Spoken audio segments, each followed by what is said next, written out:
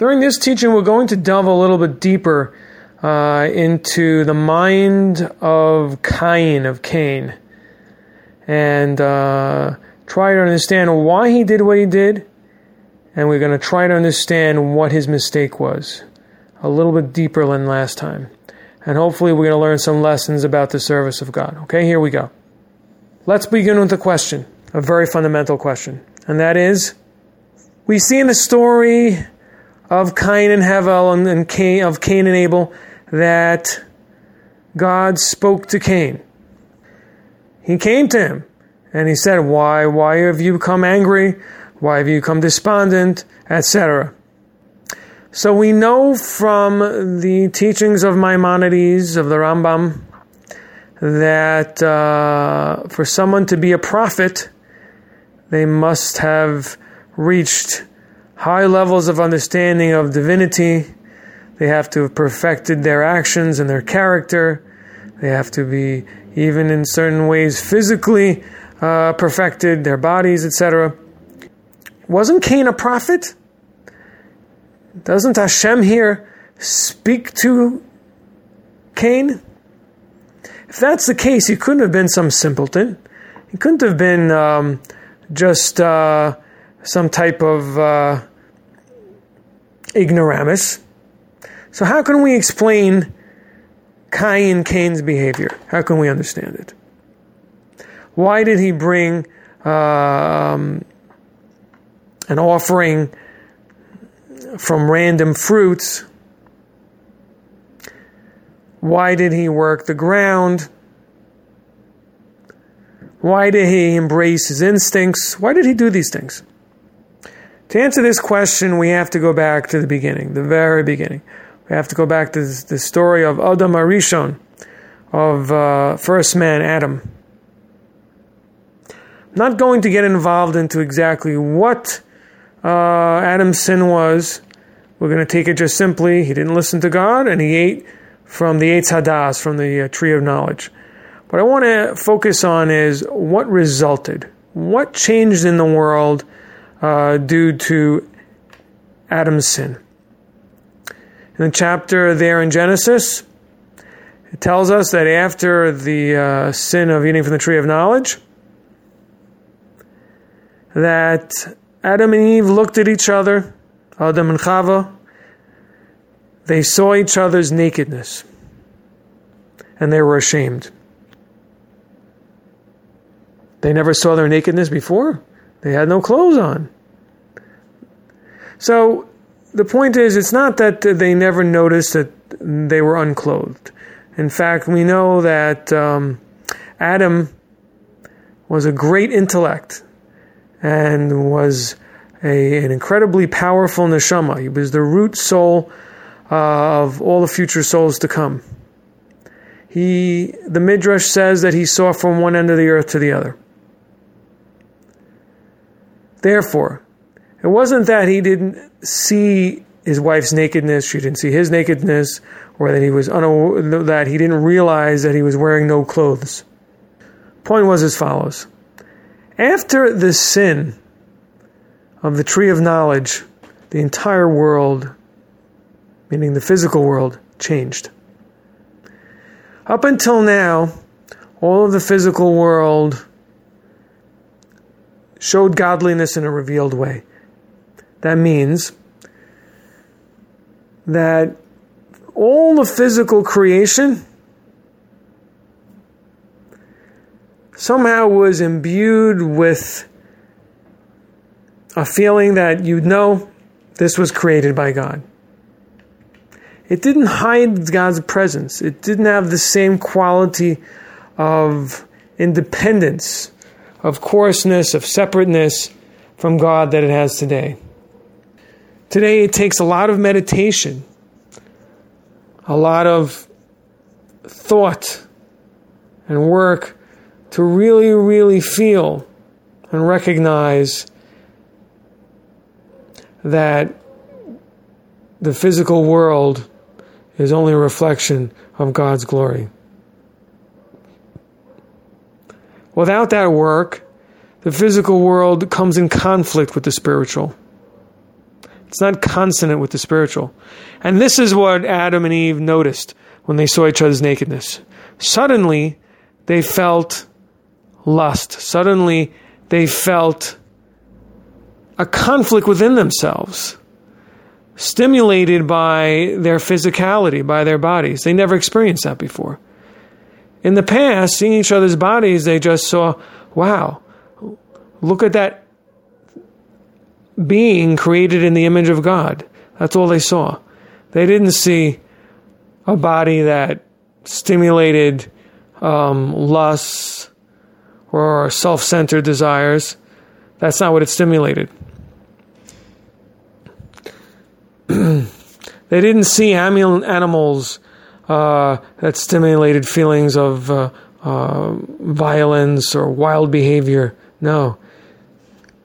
All of the natural world was higher, more sensitive, more connected to the divine, but no longer after the sin of the tree of knowledge. Cain was trying to rectify the sin of Adam. Cain worked the earth. The earth was that which was cursed through the sin of the tree of knowledge, but Cain worked the earth because he believed it was redeemable, because he believed through engaging with it, celebrating it, through that he believed that he could reconnect it to its source. Now the Hasidic masters tell us that Noah attempted a very similar thing.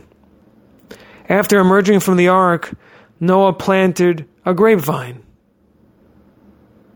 He made wine and unfortunately eventually became drunk. Now the Hasidic masters teach us that Noah was attempting to rectify the sin of Adam. The Talmud tells us, in at least one opinion, that the tree of knowledge was a grapevine, that the fruit of the tree of knowledge was a grape. Noah was attempting to rectify that sin. However, Cain and Noah made the same error. It wasn't that their objective was wrong. No, the objective was right. The sin of Adam had to be rectified, and the physical world needs to be raised up to its original state of closeness to God, to a place where it doesn't conflict with a revelation of God and God's will. However, it was the approach that was wrong. What does Noah do? Noah plants this grape and then he drinks the wine and he becomes drunk. So what is he doing? He's celebrating the physical. Again. And what does Cain do? What does Cain do? He works the field, just the very thing that was cursed. He celebrates the thing that was cursed. And he brings to God an offering from all types of fruit. Why does he do that? Because he doesn't recognize the difference between fruit that is no longer proper to bring before God, that you could say at this state of existence is irredeemable and is no longer sacred, and between that which is choicest and first, which is sacred. He doesn't discern. To him, he's trying to bring out the fact to celebrate the physicality. Yes, the physical is the handiwork of God too. And if I only celebrate it and only engage in it with the thought that this is from God, this will rectify the sin of Adam. However, Cain was wrong and Noah was wrong. The only way that the sin of Adam HaRishon, of first man, can be rectified, now in the current situation, now that the physical world has become coarse and hides God's presence, is to subjugate the world, is to nullify the physical world with the spiritual. If we put the spiritual above the physical, and we use the physical in the world towards spiritual ends, that's how we raise up the physical environment around us and our physical bodies as well. Not through celebration, but through discipline and through limitation and through sanctification, using it only for spiritual needs, for spiritual purposes, so that the body becomes a means to a spiritual end, not an end in itself. And that is why God rejects Cain's offering and embraces Hevel's. Hevel understood the state of the physical world, and that's reflected in his name, Hevel. Hevel means futility, emptiness.